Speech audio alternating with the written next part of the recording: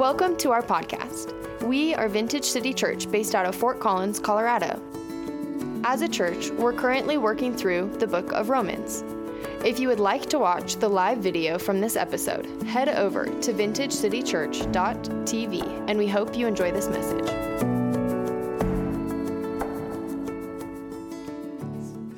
Hey, let's go to Romans. If you have your Bible, chapter 10. How much fun is this, by the way? It's so fun. I've had the privilege of being around the building for the last few months and watching all the different teams, whether it's contractor teams or volunteer teams, just work and work and work. And it's just with incredible pleasure to go, look at this. You know when the Bible says, look what the Lord has done? It's that kind of moment, right? You're like, wow, look what the Lord has done. But if you think about it, the Lord does that through whom? Us. So our obedience to the word of the Lord, to the things of the Lord, are how he accomplishes what's in his heart. And we get to step back and go, wow, this is crazy. Well, it's because people learn to walk in obedience to what he said. We're going to build on that idea because that's really what Paul's talking about here in Romans chapter 10. He opens up and says, but how can they call on him to save them unless they believe in him? And how can they believe in him if they've never heard about him? And how can they hear about him unless someone tells them? And how will anyone go tell them without being sent? We looked at this verse lightly last week, but I feel like there's just so much in it. I wanted to bring us back to it for a bit. The they in the passage, right before this, Paul will say, anyone who confesses Jesus as Lord will be saved. It's the same anyone he's talking about. Really, in the context of this specific passage, he's dealing with Jewish believers or Jewish people that are unbelievers, and he's basically saying they need to know who Jesus is. But the way he presents anyone in this passage really means it is overarching for anyone in culture. And it would appear that Paul's trying to present a continuum that the goal of it is to produce in his reader a compassion. I think it's pretty obvious that Paul is trying to lead us to a place where the answer is, yeah, we got to send people out. Otherwise, nobody's going to know. That's really his agenda. The action he's looking for in us, and this is my action that I'm going to challenge us with, is to realize that those around us actually need Jesus. And in our culture right now, it's so easy for us to get into well, they have their own beliefs mindset. I'm not talking about belief. I'm not talking about an academic pursuit of an idea. I'm talking about the reality that we live in neighborhoods, we work in the marketplace, we are around people, and whether they know it or not, they actually need Jesus. Because there will come a day, the scriptures say every knee will bow. What does every knee mean? It doesn't mean every believer. It means that the entire population of the earth, whether we like it or not, whether they like it or not, are going to bow before him. Every knee will bow, every tongue will confess that Jesus is Lord. Amen. We love that. We're like, what a beautiful verse. But I actually, that verse causes me concern. Because in the moment that they bow and confess his lordship, the rest of the scriptures would seem to say, in that moment, they're bowing because the reality is he's God and we just figured it out. We thought he was a system. We thought he was a concept. We thought he was just another prophet. We thought he was just a belief. And in that moment, they recognize, you're actually the real deal. That's Peter's revelation. Where am I supposed to go? You're it. And we get very religious around that. Yeah, he's the main thing. But time out. What if we start looking at the world around us, everyone? And we're good at looking at those who are in a tough spot in life. We're like, oh yeah, they need you. The wealthy that think they have no needs still need him. It's imperative that we, the church, figure out how to infiltrate society at every level so we can lead them and reveal him. Because they need him. What if I could tell you that every single person that you meet, believer or not, has a deep need for a greater revelation of Jesus? And it is the intention of him that happens through you. How many instantly just went, uh-oh? Have you ever noticed the tendency as humans to where we like turn on church and then we turn off church? Depending on how many when you get on a call and you need customer support or they screwed up your bill, you kind of step out of Jesus. And you're like, I have to put my aggressive face on. What happens if we're not ever supposed to do that? What happens if there is to be the discipline? Pastor Gary used to say it growing up all the time. Sometimes the answer is, what's wrong with being wronged? Because what a tragedy if I decide to flex in that moment and I undermine revealing him. Does that make sense? Yes. So Paul's talking about this word, anyone who calls. We talked about this just briefly last week. I'm going to highlight it again. How many recognize that those who cry out is really what the word means, are usually what? They're desperate. They're in trouble. So perhaps as we live in the marketplace, as we live in our neighborhoods, as we live even in our extended families, and these people are just in trouble, it's trouble after trouble, and you have that thing where you're like, why can't you just live normal? But what we should realize instead is that they are in the moment where they're most ripe to receive him because they have a need. Now, Paul's logic, obviously, is he wants the church to go into the world and make disciples. He's trying to motivate them to say, please don't turn inward and insulate. Please understand the world at large that doesn't know him is never going to know him unless you figure out how to live with them. How many grew up in church systems where it was kind of us against them? How many grew up like I did in a church system where if we hung around with sinners, you're going to look like sinners and smell like sinners, and you should stay away from sinners? It's so not the gospel. The gospel is that we are to dive into the culture. Yeah, but what if I develop bad habits? Then you don't have enough lordship. If you're afraid that when I hang out with unbelievers, I'm going to be like an unbeliever, I would say you need to connect with the one you believe in. Because the issue is not them, the issue is us not having a deep enough rooting and mooring in him. Paul's statement is, I pray that you will be rooted and grounded in his love. Church, if we are grounded in his love and we are the people that get up every day and we go sit with him and we let his voice invade our lives and then we walk into the world, nothing can touch us.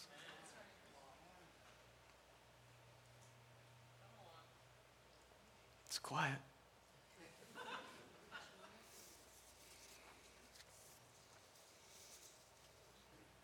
See, we are to live with an agenda. Every single day, whether it's King Soopers, whether it's work, whether it's your neighborhood, we are to live with an agenda. That our life is on display. Whether it's at a concert or it's at a basketball game, our life is on display for one purpose. We are constantly at all times revealing him. I would love to challenge that we would really grab onto that and maybe ask yourself the question, in my everyday life, where are the places I feel like I struggle to reveal him? Where are the places where I lean into human strength instead of divine strength? Where are the places where I take off the divine nature because, well, they don't really pay me to be nice. You can be firm at work. You can be exacting. You don't have to be a jerk. That's a sensual thing that comes out of our sin nature. We can absolutely fully function in who we're called to be with graciousness and gentleness. And sometimes it takes more faith to trust the Lord that you know what, Jesus, I'm going to do it your way. I refuse to do it the wrong way. And if I get demoted because I did it your way instead of the way they're asking me to do it, which is sin, then I trust you.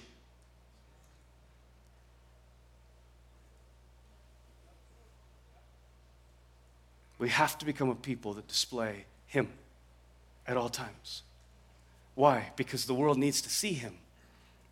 And Paul will go on and say, so this is what the scriptures mean when they say, how beautiful the feet of those who bring good news. Does he mean the people that are going door to door going, hey, you need to know Jesus? No, that is not what we're talking about. I actually would love to fully reject that idea. I think we go every day with a smile on. We show up, we're present, and when the needs present in front of us, we respond. How many are like me? When somebody knocks on your door to sell you something, doesn't matter what they're selling, you're shutting the door. You're like, you see, you just started a conversation that you didn't ask if you could have. You're bogarting my time. Goodbye. I kind of feel the same way about really long emails, if I'm totally honest. I'm like, that is a one-sided invitation to a long conversation. I'm not into it. Just a thought. But Paul says here, this is what the scriptures mean when they say, how beautiful are the feet of those who bring good news. And he's quoting Isaiah 52. And I want to look at Isaiah 52 because I think if we just grab onto this, how beautiful are the feet of those that bring good news, we start leaning into what I would call a very American perspective of, oh, yeah, those people that do the work of banging on doors and saying, do you know Jesus? Their feet are beautiful. Who cares if their feet are beautiful? That's not what he's talking about. He's not talking about their feet. He's talking about something that is being revealed here in Isaiah 52, and it says it this way in chapter 52, verses 6 and 7. It's Isaiah prophesying for the Lord, therefore my people shall know my name. Therefore, in that day, they shall know that it is I who speak. Here I am. How beautiful upon the mountains are the feet of them who bring good news, who publish peace, who bring good news of happiness, who publish salvation, who say to Zion, your God reigns. And all of a sudden, that verse says something very different. It says that God is actually the one speaking. He's in these situations. He's declaring people will know his name and that they'll know that it's him who's speaking. And he's speaking through his people in this situation. And look at how he's speaking. They're bringing a good report, good news. Could it be said of us that we are the people in every situation that can be counted on for a good report? No, my gift is criticism. That is not a gift. That is an unbridled sin condition. Could it be said of us, like it said here, that we publish or we create peace? Wherever we go, we're creating peace. We're professing peace. That we're like these beacons of peace that everybody's like, you know what I need? I need peace. I got to find me one of them believers. I need some peace. My life's in chaos. If I just hang out with them, maybe I'll have some peace. The third thing that Isaiah says that they'll do is they're going to bring happiness and joy into situations. Could it be said of us as the people of God? What we're known for the most is we bring happiness and joy to situations.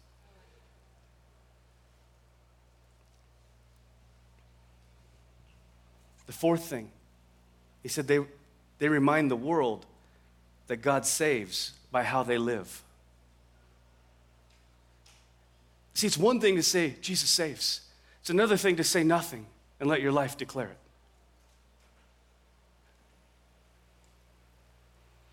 I believe it's Brother Lawrence who says this. Preach the gospel at all times. If necessary, use words.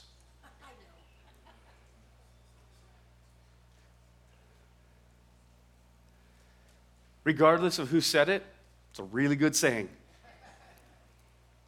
Preach the gospel at all times. Share the good news at all times. Publish peace at all times. Bring joy into every situation. And when you have to, use words.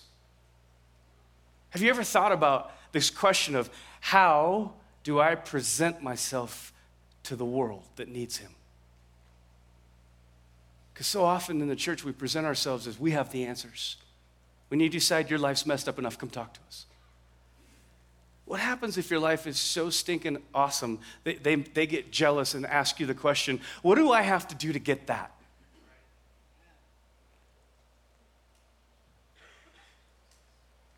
Isn't that what we see in the book of Acts? They're coming to the apostles saying, what do I have to do to be saved? It's not because they just wanted this word be saved. It was because there was something going on inside of these apostles, inside of these believers that was so contagious that everybody around said, I need that. My question, church, are we living? All of this is possible for all of us. I believe it's his heart. But I don't believe it just happens when we get out of bed. I think what Paul's sharing here is that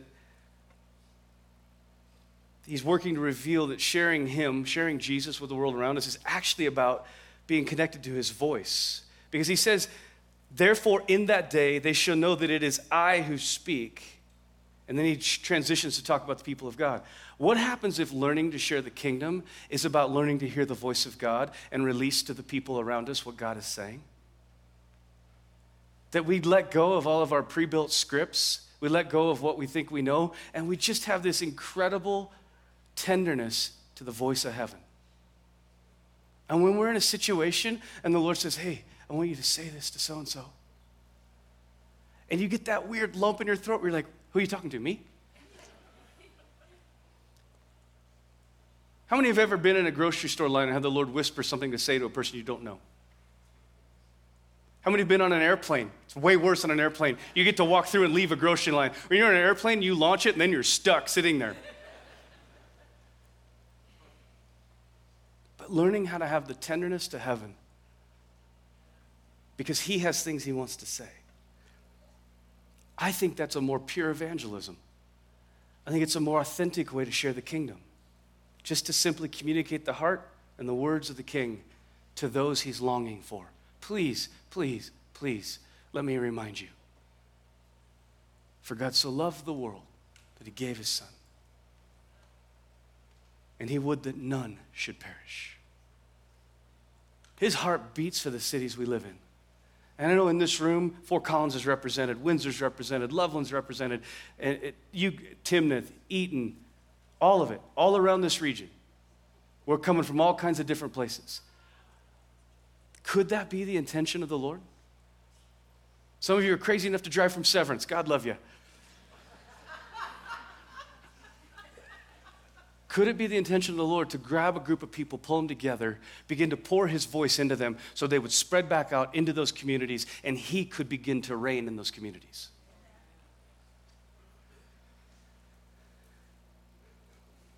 Paul leaves this simple statement about the beauty of those who bring the good news, and I want to remind us of something.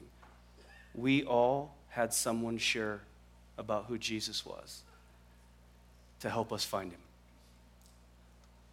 We all had somebody plant a seed of the knowledge, or somebody that was so in love with him that it was contagious for us. I remember I was 15 years old. I grew up in church.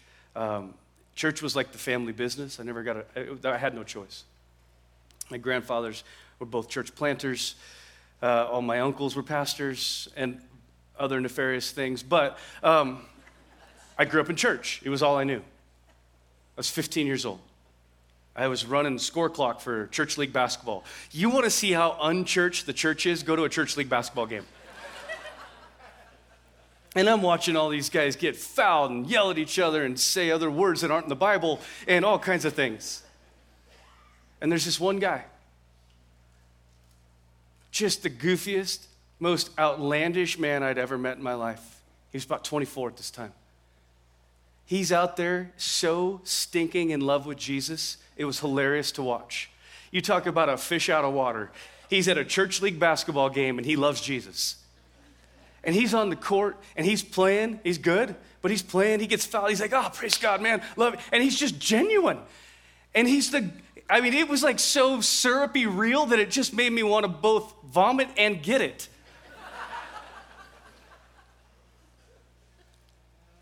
He walks by, he's never met me before. Hey man, how you doing? Praise God. Love, thank you for serving. I'm like, I'm getting paid. I'm not here because I'm serving. Slowly but surely, something starts to eat away at me. Because I grew up in this thing and I didn't have that. My family went to church Sunday morning, Sunday night, Wednesday night. Those were the normal requirements. And then we were there Tuesday and Thursday as well. I grew up every night of the week almost in church. I grew up being told what you couldn't wear to church, you cannot wear a sweatshirt and tennis shoes. That is sin. My wife mocked me this morning. She says, you're going back to your Pentecostal roots. You're wearing suits now. I'm like, no, we're just not doing portable church in any way, shape, or form anymore, so I can actually wear something nice. So this guy, his name's John. I meet him. He's so in love with Jesus that it's obnoxious. And all the guys he was around were in love with Jesus. And they were from this tiny church that nobody had heard of. Church was called Abundant Life Christian Center. They had 6 guys on their basketball team. So I knew it wasn't a very big church. And they all were genuinely like nice guys that loved Jesus. I never watched them lose their tempers. I watched them get fouled. They played against my uncles. They should have lost their tempers. My uncles were dirty ball players. My Uncle Bob, the senior pastor of the church, when you'd go for a shot, he'd reach around the back of your leg and pull the hair out of the back of your leg so you would, it would short your jump. And he just thought that was good tactic. I'm like, that's dirty pool. These guys played against them. They lost. They smiled. They shook their hands. They were just genuine as all get out. Long story short, it starts me on a journey where I'm like, I need that. That journey leads me to talk to this John guy. I'm like, hey, dude, I know what this is, but I don't know what that is. He's like, he called me Cootie. That was his name. Like, it's a good pet name. Weird as all get out, but okay, like Cootie Bug. I'm like, that's just an odd. He called everybody that. I'm like, okay, he's a little quirky. Love Jesus, though. He's like, oh, Cootie, you just need to meet the Holy Spirit. You just never met him. I'm like, excuse me? He's like, oh, you might know who he is, but you've never met him. And he starts weeping. He's like, because when you meet him, man, it changes everything. And I got so hungry that I met him on a Sunday morning. And I walked into this tiny little church that was a church plant that was in a women's club. There's no instruments.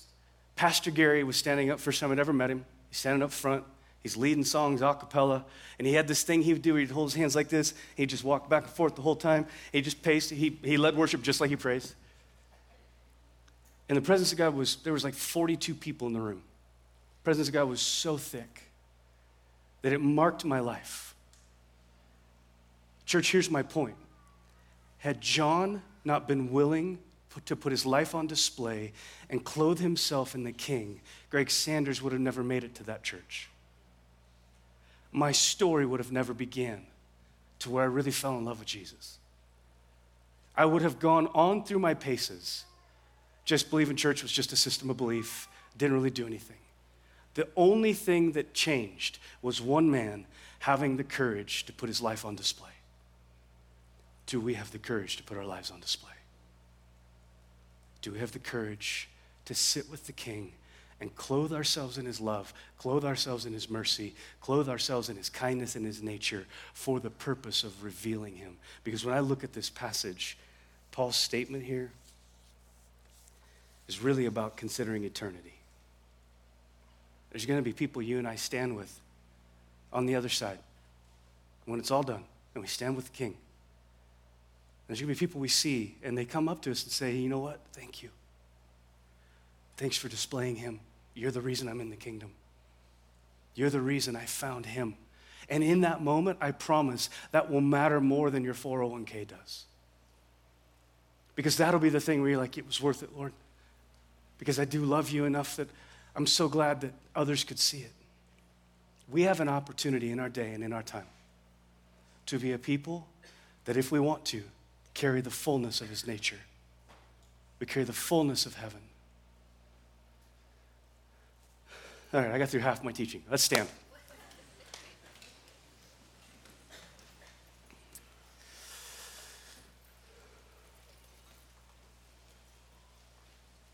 How about we take this as just a halftime speech in a football game? We take it and go, all right, it's time to go out. I have a friend who, he has this little quote. He always says, Kylo, first time he said it to me, I'm like, huh? He said, keep your love on. What happens if we just decide, I'm going to go sit with the King. I'm going to ask him to clothe me in all of his glory, in all of his goodness, and I'm going to walk into my job tomorrow. I'm going to walk into my neighborhood tomorrow.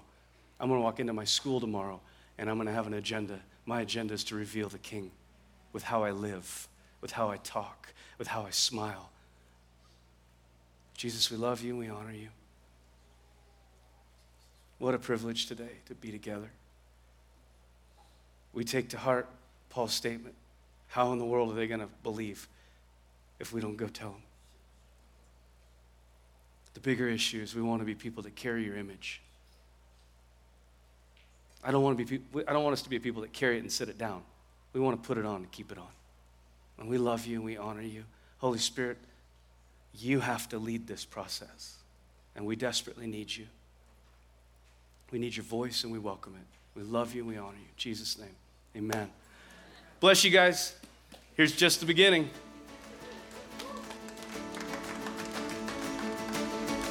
Thank you for your time with us. We would love to have you join us at a live gathering on Sunday. Our address is 1501 Academy Court, and it's just off of Prospect Road in Fort Collins, Colorado. For more information, please go to vintagecitychurch.com, and we'll see you next time.